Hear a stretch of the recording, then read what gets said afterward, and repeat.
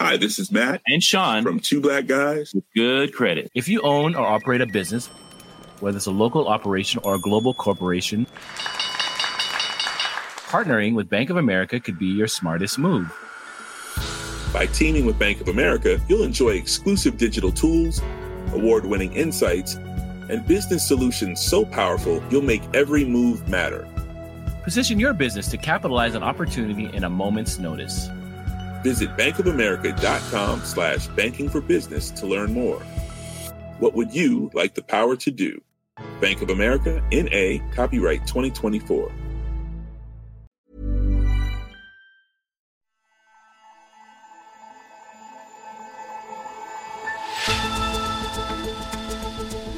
China has launched the first module of its new space station.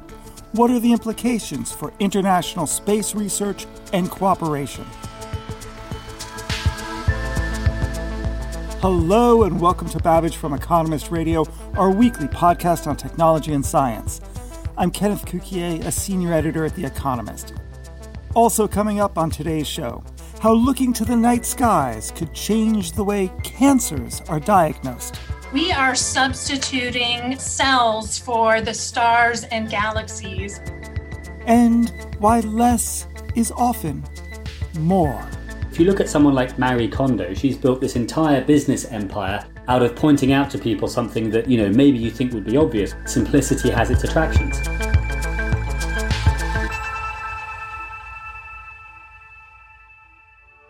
But first, on Thursday, April 29th, China launched the first module of a new space station.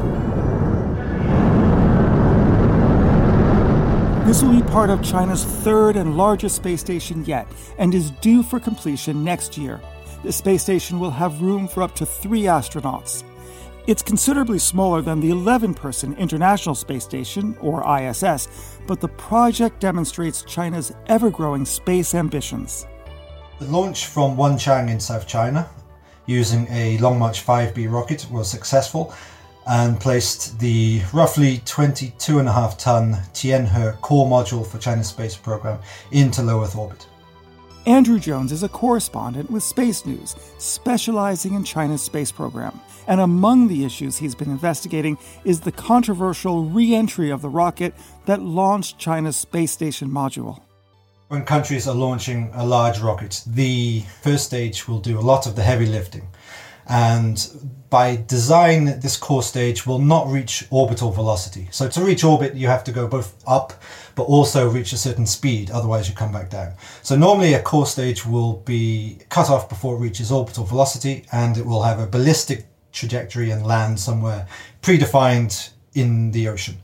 What happened with the Long March 5B is that this core stage reached orbital velocity. And so once it's up there, it's very hard to predict when and where it's going to come back down, unless there is a specific capability to do a deorbit burn and bring this piece of rocket back down where you would want it to happen. So it seems that China has either aimed to perform some kind of deorbit burn and it didn't happen, or, as with a similar launch last year, which was the test flight of this rocket, they simply put this core stage up into orbit and just were happy to see it come down wherever it came down. This sounds a little bit dangerous and irresponsible. Well, the initial response from the Western space community was that this has happened before, but in 2021 this is irresponsible. So the chances are that whatever survives the re-entry will land in the sea, but there's always a chance that it could impact somewhere and cause some damage. Early predictions from the Aerospace Corporation based in America predicted a re-entry around May 10. But that was with the caveats, it could be plus or minus 41 hours. Also, this rocket stage is going around the Earth once every 89 minutes. So even a few minutes here or there could mean a few thousand kilometers. So where it's going to land, we have no idea at the moment, apart from it's going to be between 41.5 degrees north and 41.5 degrees south. Now let's talk about actually what happened, the payload and all that. So the rocket was launching part of China's new space station. Tell me more.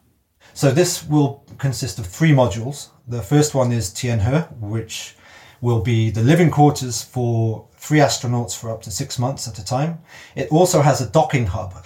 In the next few months, we will see cargo spacecraft and crewed Shenzhou spacecraft visiting the station. And then in 2022, the plan is to launch 2 experiment modules of a similar size up to Tianhe, which will then dock with Tianhe and form a kind of a T-shaped space station. So this is much smaller than the International Space Station, which is 420 tons. This is going to be around 66 tons, but it's carrying very advanced technology. There is an array of science experiments and projects they aim to carry out on board. And it's also a part of China's plans to boost its prestige and soft power. Before we talk about the soft power aspect of it, let's look at the science. What sort of experiments will the Chinese National Space Administration be planning to run?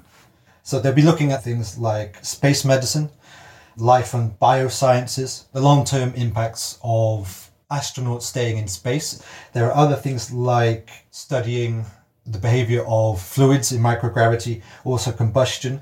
They'll be looking at material science.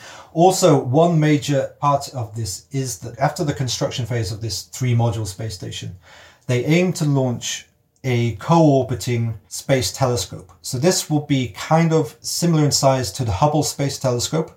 Its resolution won't be quite as good, but what it does have is a field of view which is around 300 times greater. So the plan is to do deep space surveys covering about 40% of the sky over 10 years. So China has some serious and rather ambitious science goals for this space station. And how about working with international partners? Usually space programs do that, but of course they're not working with America. Are they working with other countries? That's a very pertinent question. So there is the suggestion that had China been invited to the International Space Station rather than effectively blocked by the US, we wouldn't be seeing the development of this Chinese space station now, but rather China would have had its astronauts on the ISS already. So China's initiated a project with the United Nations Space Office in which they solicit and select a number of instruments from all around the world, and these experiments will be flown up to the space station. So China is keen to say that this is a truly international space station where no one is prevented from accessing. However, this is not in any way the same case as the ISS. For the Chinese space station, they are in control of everything and they're inviting these experiments on board. And then it will also be interesting to see from which countries China hosts astronauts on the space station. So this is like Belt, Road, and Orbit. In other words, a way of China to exercise its soft power, develop alliances, pick winners, but in space. That's one aspect of this, yes. So the European Space Agency actually has had some exchanges between astronauts for training with the view to sending a European astronaut up to the Chinese space station. However, my understanding is that that is not moving ahead very quickly. And what we may see is instead, and much earlier, China hosting an astronaut from, for example, Pakistan has expressed an interest in sending one of their astronauts up to the Chinese space station. And that comes at the same time as India wanting to develop its own human spaceflight capabilities. So there's a lot going on in Asian space politics and rivalries. Now, all of this is coming as the funding is running out for the International Space Station. What does the future look like for the ISS? My understanding is that the agreement between all parties runs until the end of 2024. So the Russian side have been making public noises that maybe they won't continue after 2025 and that they would maybe deorbit their modules and look to set up their own space station. America seems much more willing to keep the project running, especially with, in the back of their mind, not wanting to leave China as the only game in town in low Earth orbit. So one thing that complicates that is America is launching its Artemis program to send astronauts to the moon. So running both of these will be very expensive. So one thing NASA is considering is the commercialization of the International Space Station, in which commercial companies can use this as their outpost and basically hand over the responsibility of operations in low Earth orbit to elsewhere. And what about China's space program? What's the future for that? Well, On one side, you have this Chinese space station in which they will be developing capabilities and experience over the next 10 years. At the same time, China is working on a robotic lunar exploration program. So what I think we'll see a decade down the line is the convergence of their human spaceflight efforts in low Earth orbit and the robotic lunar ambitions that they have into sending astronauts to the moon in the 2030s and possibly developing a more permanent base from which they can carry out a range of science and research projects. That's so interesting. Andrew Jones, thank you very much. Thanks very much for having me. After the construction of the new space station, China's space agency is expected to launch a co-orbiting telescope with a greater visible area than the Hubble telescope that was launched in 1990 and still orbits Earth. Liftoff of the Space Shuttle Discovery with the Hubble Space Telescope, our window on the universe. Hubble is used in the Sloan Digital Sky Survey, which allows researchers to observe the cosmos. These sky surveys are composed of thousands of image tiles, which are processed, corrected for distortion, and stitched together to create a seamless, panoramic image of the sky. But what if we could do that with other uncharted domains we want to investigate? Bring together thousands of disparate images to get a new picture of the whole. A pair of scientists are doing just that, taking the technology from the telescope and applying it to the microscope to map cancer. Dr. Janice Taub is a pathologist at Johns Hopkins University. She teamed up with the noted cosmologist Alex Sasley and others to create an image of cellular structures as if it were the universe. Dr. Taub, welcome to Babbage. Thank you. I'm so excited to be here. Tell me about the research that you're doing. What is Astropath? We are substituting cells for the stars and galaxies of astronomy. Okay, but telescopes look at the sky and microscopes look at cells. So how exactly does it work, what you're actually doing? Right, so they still use the same multispectral and spatial type analysis. And in both of these disciplines, really the focus is on spatial, how things are organized, and to be able to get a clean data set with enough numbers and events to be able to pull out signal to noise ratio at very subtle levels. What's something that astronomy accomplished 20 years ago in pathology is really recognizing the need for that same paradigm in our space today. So you can take your analog from the telescope to the microscope, and then the cosmic web to the tumor microenvironment. Then one level down are the galaxies and the cells. And we can even dive deeper now, which is to include the spectral signature versus the genomics that we see in many of these cancer cells. So why did you need to use this technique of Astropath to get that finding? Why wasn't that finding possible through other techniques? Well, we are trying to spatially understand the organization of tumors. And it turned out that we were really struggling with the data that we were generating. We use immunofluorescent markers to identify tumor cells and a number of the other cells that are in tumors, just normal vessels and immune cells, and to understand their architecture. Our idea was that this would help provide useful information about how cancer progresses and potential ways to treat it. It was the ability to map markers with a high fidelity, single cell resolution across an entire tumor. So we were not only able to identify with great precision that these two molecules were expressed on this specific cell type, but we were then able to localize them to the border of where the host immune system is fighting the tumor.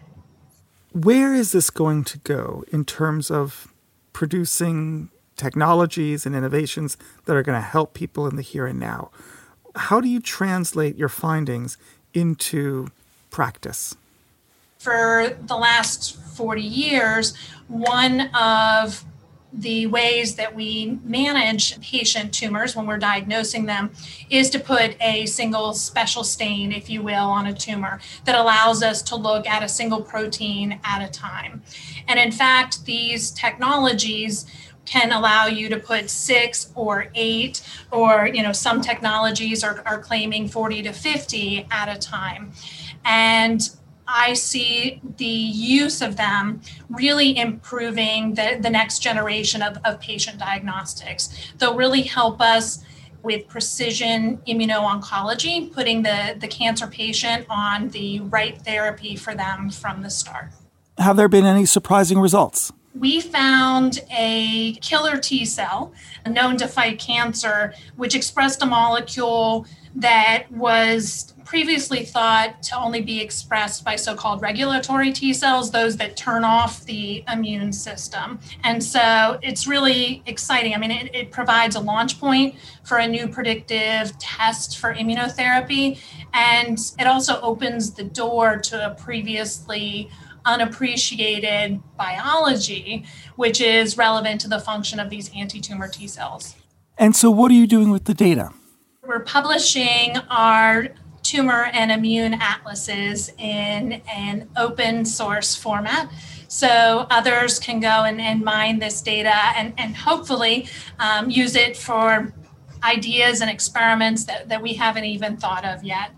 I will point out that we've now generated tumor maps on 3 different tumor types. How do you describe the scope of your methodology? It's absolutely technology development and deployment, as well as really translating that discovery platform, hopefully into the transformation of cancer diagnostic pathology. Dr. Taub, thank you very much, and all the best with your research. Thanks so much.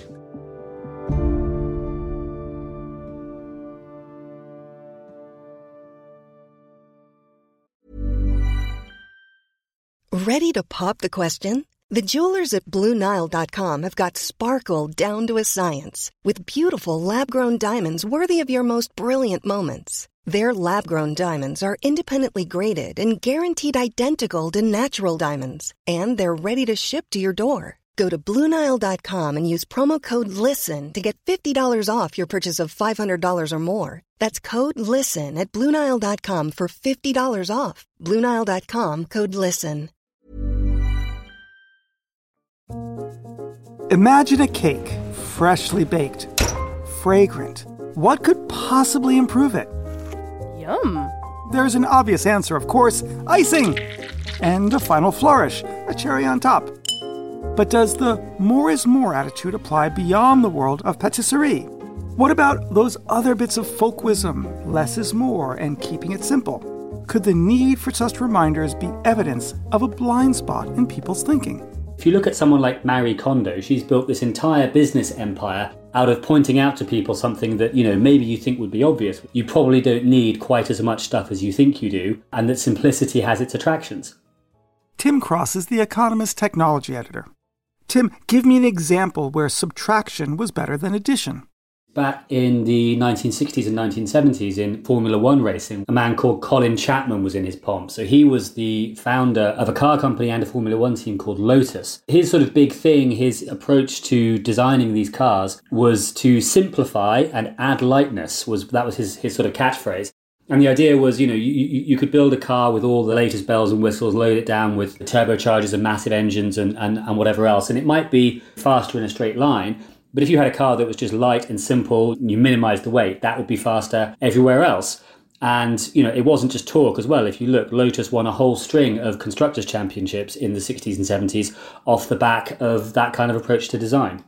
So that's a great example of how it works in practice. Is there any research to underpin the idea that less is more? We've just seen a paper published in Nature, actually, by somebody called Gabrielle Adams and several of her colleagues at the University of Virginia. And really interesting piece of research. It didn't start with any grand psychological theory. Apparently, it just started from them noting these bits of folk wisdom about, keeping it simple and less being more. And also one of their children solving a little mechanical engineering puzzle in a kind of unintuitive way. That sort of sparked them into looking into this whole area. They ran a whole bunch of observational studies, basically, just sort of looking at how people would behave. One particular American university, it wasn't named, appointed a new boss. They came in and, as they do, they sent round an all-hands email asking for suggestions on how the place could run better. They got 827 suggestions, and 581 of those involved adding new things like, more money for sending students abroad or something. But only 70 suggested that, the university would be better if something was taken away, like, for instance, the preferential admissions treatment that sometimes gets given to children of alumni. So it seems like a real bias in people's thinking.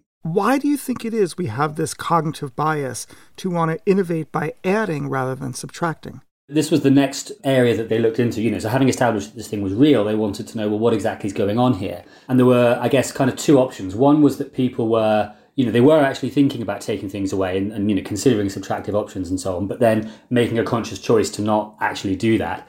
Or maybe more interestingly, they wondered if there might be some sort of subconscious association between the concept of improving something and adding features. So they flipped it round and gave people a diagram of a golf course and said, okay, can you make this thing worse rather than better? And even then people were like, yeah, sure. So they added a bunch of new features rather than taking them away. It turned out that the more time you have to practice, the more likely you are to spot subtractive solutions when those are strictly better than the additive ones. And you're worse at doing it when you're operating under something called cognitive load, which is basically just fancy psychologist speak for trying to do two different things at once. So when your brain is busy trying to split its attention between two tasks, you default even more strongly to adding things than taking them away. One sort of similar question is whether this is a cultural thing or a real human universal. And they have some preliminary data, at least from Japan and Germany, which suggests that it happens there as well. So it's not just the kind of bias existed by American people who happen to participate in random college psychology studies. But there's also the issue that some people might consider subtractive options, but just not choose to pursue them. We've seen in the last 15, 20 years this whole subfield of psychology that looks at quirks and kinks in how humans think. So, economists for many years assumed that people were rational in a very kind of simple and sort of naive sense. And, psychology came along and said, well, actually, that's not true. They have all these cognitive shortcuts, cognitive biases, sort of heuristic approaches that rather than sit down and sort of explicitly reason through every decision they make, most of the time, people use a rule of thumb that, works pretty well most of the time kind of thing, but sometimes can lead you astray. And this example of preferring to add stuff to a system rather than taking it away, even when taking it away gives it objectively better performance. They reckon this is just another entry to add to our list of human cognitive biases.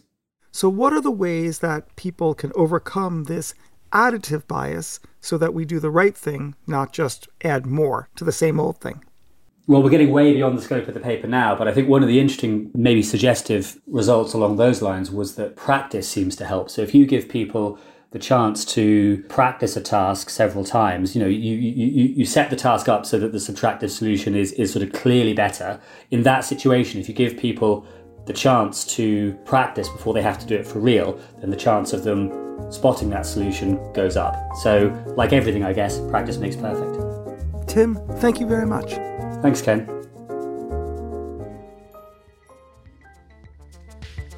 And thank you for listening to Babbage. For more analysis like this, subscribe to The Economist. Just go to economist.com/podcast offer to get your best introductory deal. The link is in the show notes. And while you're with us, give us a rating on Apple Podcasts or wherever you listen. The producers are Jason Hoskin, Abisoye Oshindairo, and William Warren. The editor is Sandra Shmueli. I'm Kenneth Cukier, and in London, this is The Economist.